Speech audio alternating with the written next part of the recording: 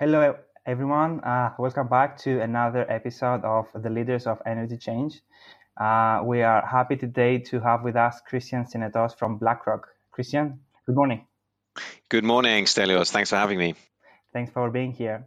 So, Christian, I'm seeing that you are currently part of BlackRock's Global Energy and Power Infrastructure division. You're an investor there. That sounds like a pretty exciting division to be working on. Could you share a little bit about you, your career, for anyone that doesn't know you yet? Yeah, sure. Very, very happy to do so.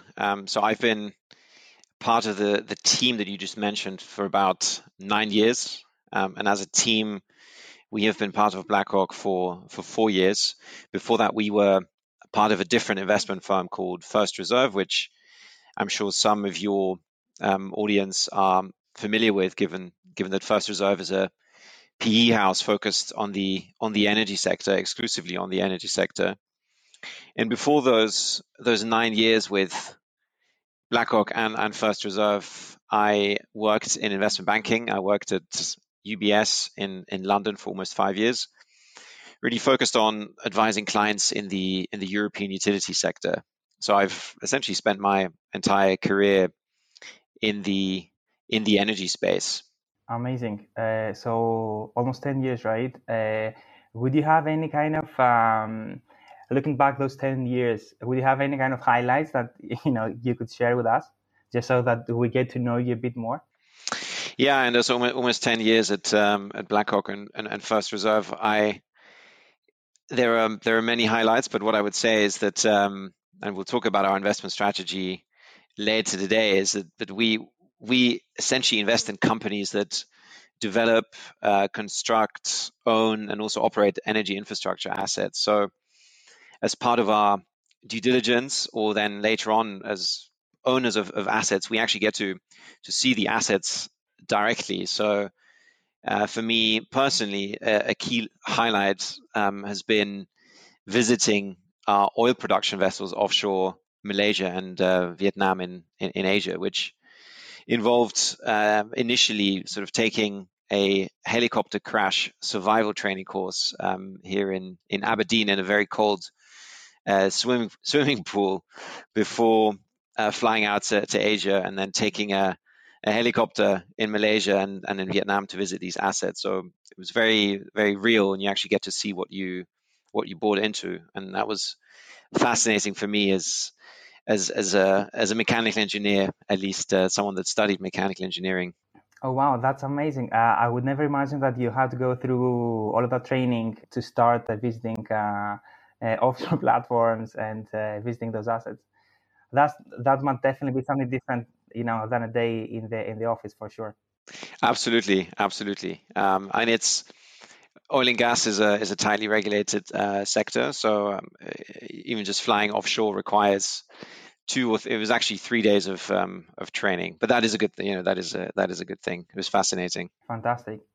And are you guys then focusing mostly on Southeast Asia, as you mentioned, like Malaysia and that kind of area, or is it just part of your overall mandate?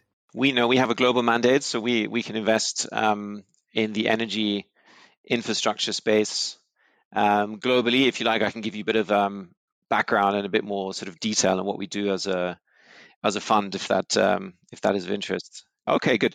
So we manage $9 billion in client funds overall, and thereof around $5 billion in our current fund, which is our third fund. And what we do is we invest across the energy infrastructure space globally, as I just said. So there are four key focus areas. Firstly, power generation. We look at both conventional power generation, not coal, but we do invest in gas-fired power plants, and also renewable energy. That's one, power generation. Secondly, we spend a lot of our time in the midstream space, and we have a fairly broad definition of what we consider to be midstream. It includes things such as oil pipelines, gas pipelines, storage, both crude storage as well as oil product storage, and also chemical storage, as well as LNG facilities, both liquefaction as well as regasification plants. So a very broad definition of midstream. And I would say between power generation and midstream, we've probably deployed around sort of 2/3 of our capital since inception of the business. The third area that we focus on is what we call regulated utilities, which is really electricity distribution and gas distribution. That's not an easy space to invest in, and very competitive. And we haven't spent that much time in that sector. And then lastly, we have a fourth bucket that we call contracted energy assets, which sounds a little bit like a catch-all, but what we've spent our time on there is things such as contracted energy shipping and smart metering. So really any other sort of asset in the energy space that can benefit from contractual protection. It's a pretty big variety of things that you just mentioned. Are you also focusing on any specific geographies, or are you again global in terms of your focus? Yeah, we what I would say is that we are a global fund, although we do have an OECD focus. We can, in addition to investing in the OECD, however, we can invest about a quarter of our fund outside of the OECD. So it's quite a broad mandate geographically. But I think what is also important to highlight is that what we look for across our investments is sort of a certain degree of contractual protection, which really underpins our business's revenues and cash flows, which provides us and our investors with visibility over our returns, and hence also downside protection in our investments. And that is something that you can find globally.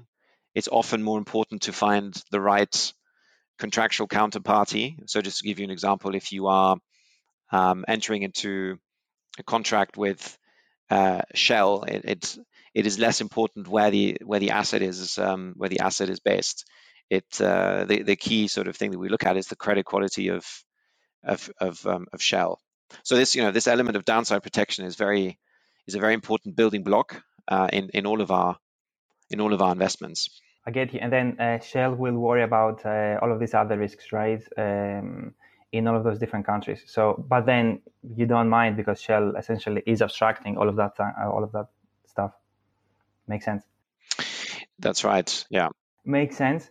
And then you mentioned energy infrastructure, right? Something that we hear a lot lately, especially with all of the energy transition talk that has been going on, right? I think building robust and distributed and very reliable kind of energy infrastructure is one of the building blocks that in my mind is really necessary to really reach this energy transition goal. So all of those talks about sustainability, and we've also seen recently BlackRock made this kind of a vow to really be as sustainable as possible. Did it change your mandates? Do you see it accelerated? Was it impacted at all? Yeah, that's a good question. You're certainly right. That BlackRock, and also in particular BlackRock CEO Larry Fink, has really been an opinion leader on the topic of sustainability. And if you look at sort of the last year, 2020 was a year of historic climate change commitments, and what we saw was that really all key stakeholders, so companies, governments, and also investors such as ourselves, have really centered in on this principle of net zero, which really means building an economy that emits no more carbon than it removes from the atmosphere by 2050. So clearly for us as energy investors, these are hugely relevant developments, given that the energy sector accounts for around 3/4 of all greenhouse gas emissions globally. That's 3/4. So it's a huge proportion. So in terms of the impact on our investment strategy, what I would say is that a key thing to realize is that oil and gas will continue to play a key role in the global energy mix for many decades to come. If you look at oil is very difficult to displace, in particular as a transportation fuel. and natural gas is used primarily in heating and power generation, and demand for natural gas is continuing to grow, in particular driven by Asia. So both oil and gas are here to stay for the foreseeable future, and that means that there will be a continued need for infrastructure to support the production, the transport, the storage, and also the distribution of hydrocarbons. So that means that we as investors will continue to look for investments in those sectors. Now, what we have done is integrate sustainability into our investment process. What does that mean? What does that actually mean? It means that we analyze ESG risks and opportunities very comprehensively for all new acquisitions, and also when working with our existing portfolio companies, our existing investments. And we will look at a range of questions, such as, for example, is the company we're looking at carrying out its operations sustainably, or is there room for improvement? How resilient is the investment to climate change? What would happen to the investment if let's say a carbon pricing regime were to be introduced? Or are there any environmental regulatory changes that are on the horizon, particularly, for example, in the maritime space, which is a sector that we've invested in recently? Or, for example, do the companies that we invest in have the right analytics in place to measure ESG performance?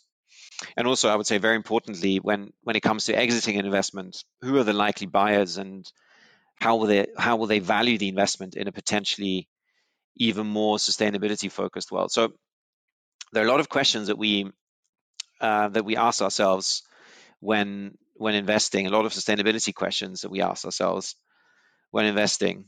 But what I would say, and that's sustainability is a big topic, so there's a lot to say. But in summary, what I would say is it's really as simple as saying that, firstly, we're very focused on sustainability. It's a hugely important topic in today's world. Secondly, for us as energy investors, acting sustainably does not mean no longer investing in oil and gas linked infrastructure, but it does mean that we are, and we will have to continue to be a steward for acting and operating as sustainably as possible, which will ultimately also make for better investments. Makes sense. So if I hear you correctly, essentially ESG is becoming now one of the main risk indices that you are taking a lot into account when you are assessing opportunities, right? But then at the same time, do you think that all of this sustainability trend has actually created more investment opportunities, more investment opportunities, especially in the energy infrastructure, were created because of that? Or do you think that it's just adding an extra risk in this that you should definitely be looking at when you are making these investment decisions? No, that's a good question. I think it's actually a little bit of both. So when looking at investments in more traditional energy infrastructure sectors, such as oil pipelines or gas pipelines, it is sort of an additional risk metric that we will look at. But I do think that the sort of sustainability trend is creating and already has created new investment opportunities, and we can talk about those a little bit later. But there are various sort of new sectors that have emerged over the last few years that will create investment opportunities for sort of infrastructure funds such as ourselves. So it's a combination of the two. Okay, makes sense. Let's dive in on those opportunities a little bit. On those opportunity themes potentially a bit later, if that's okay with you as well, Christian. I wanted to ask you though, in the meantime, so we see in energy, because it's very much dependent on oil and gas, a lot of those investments, we see these kind of cycles, of market cycles that exist, right? And of course, this introduces a lot of risk. So since you guys are investing more in energy infrastructure, do you feel that such investments in infrastructure are providing more portfolio stability that is, less susceptible to all of those market cycles? Yeah, look, what I would say is that investors invest in infrastructure in order to add stability to their portfolios, and typically infrastructure funds, and this definitely includes our fund as well, we look to pay out dividends to our investors on a regular basis. So, for example, we target a dividend yields between 7 and 11% per year, which is quite high compared to what you can get in the stock market, for example.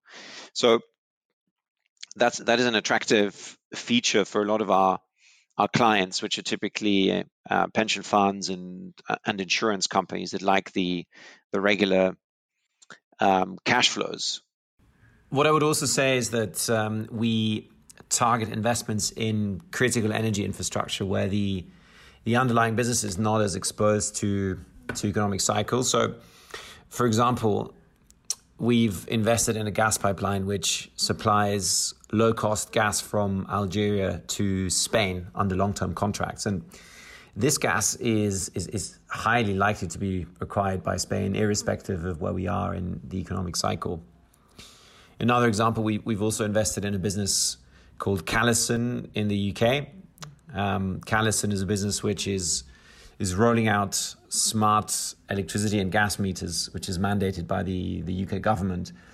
And a UK recession is very unlikely to significantly impact the business. So we do look for stability in our underlying businesses, and that is often achieved through longer-term offtake contracts with creditworthy counterparties.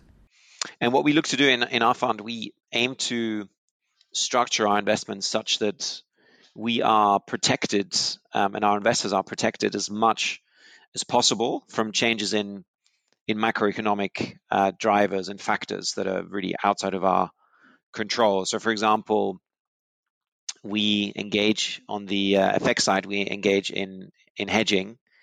On the interest rate side, we look to enter into hedges as well.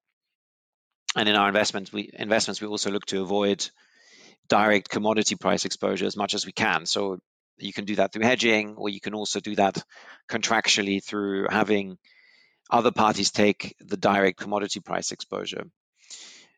But look, I think it is also, at the same time, it's unrealistic to expect to be able to structure away exposure to economic conditions and market cycles entirely. And our approach, I think, it's a realistic one. It is to minimize exposure to such factors that can impact our investments that are outside of our control.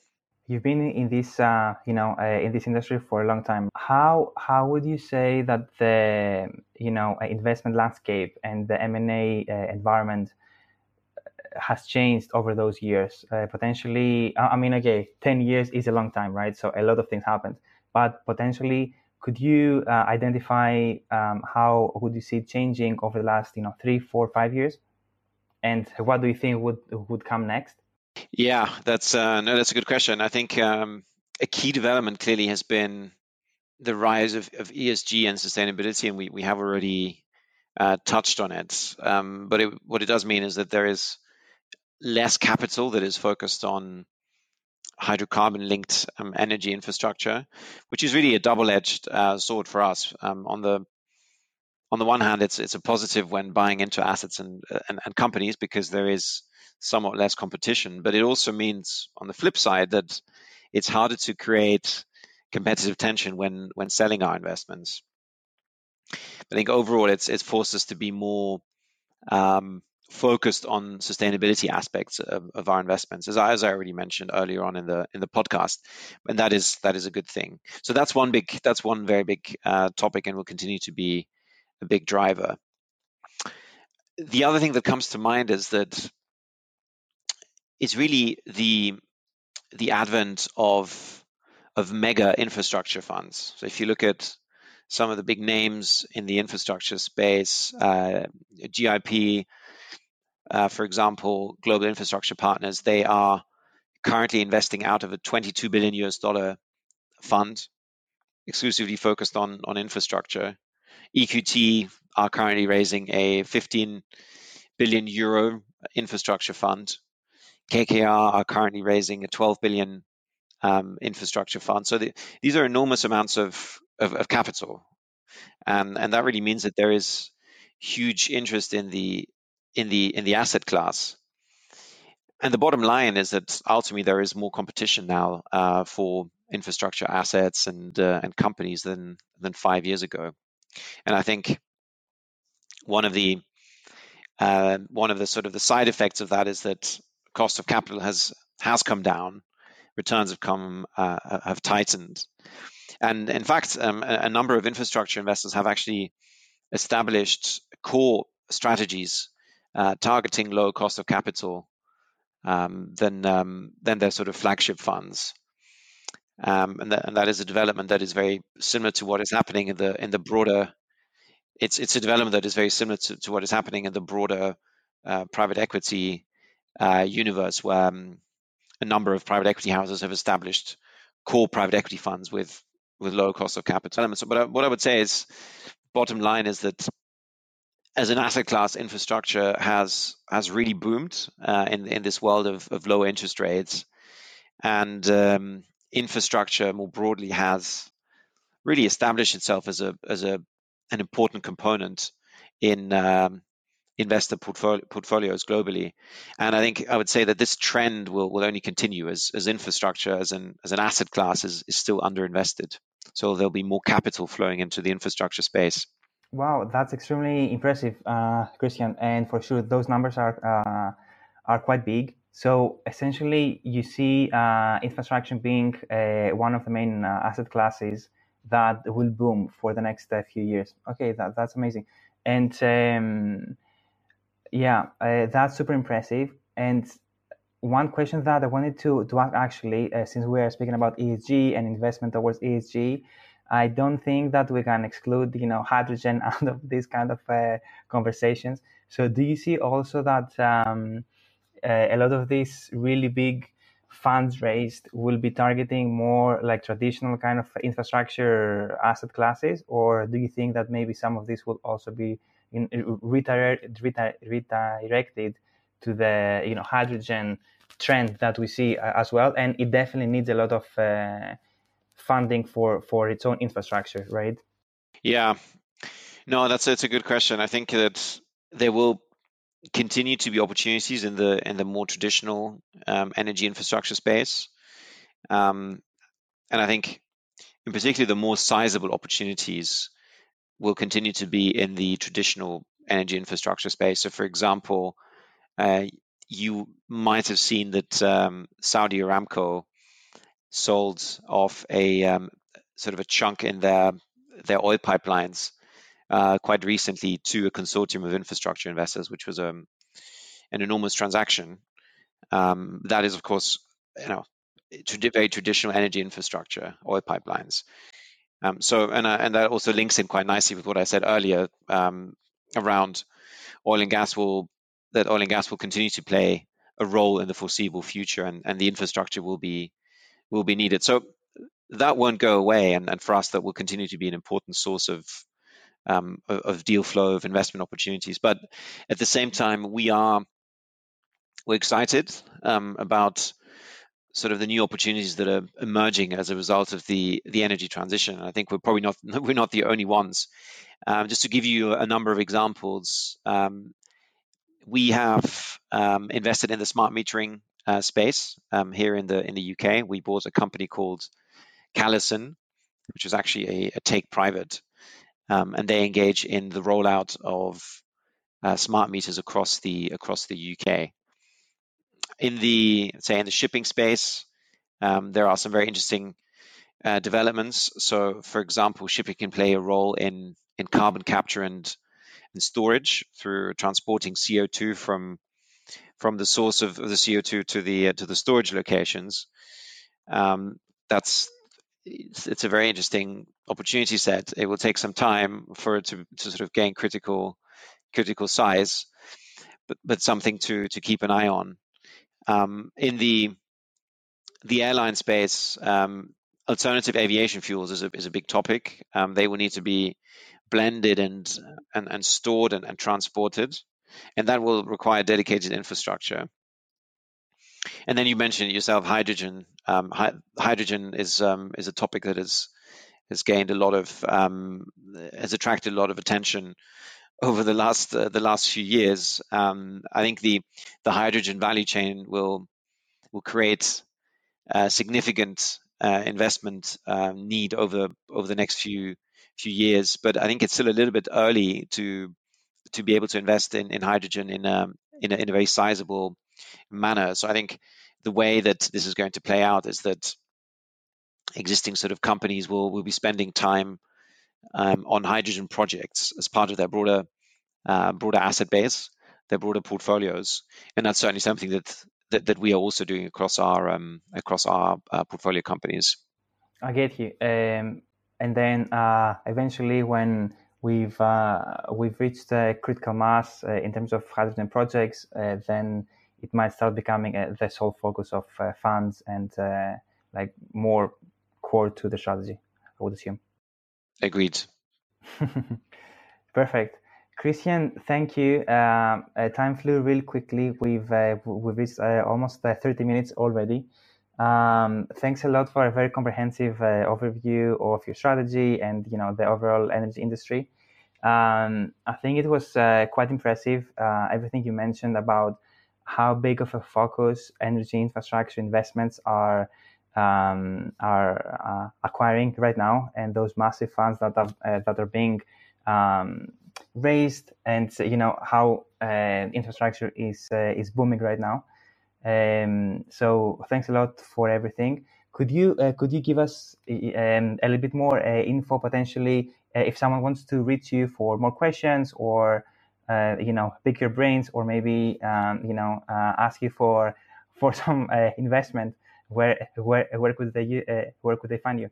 Yeah, sure. You can find me on LinkedIn. You can always send me a message on LinkedIn, and then happy to take it from there. Amazing. Thank you. Thanks for being with us, Christian. Have a great day. Thank you, Stelios.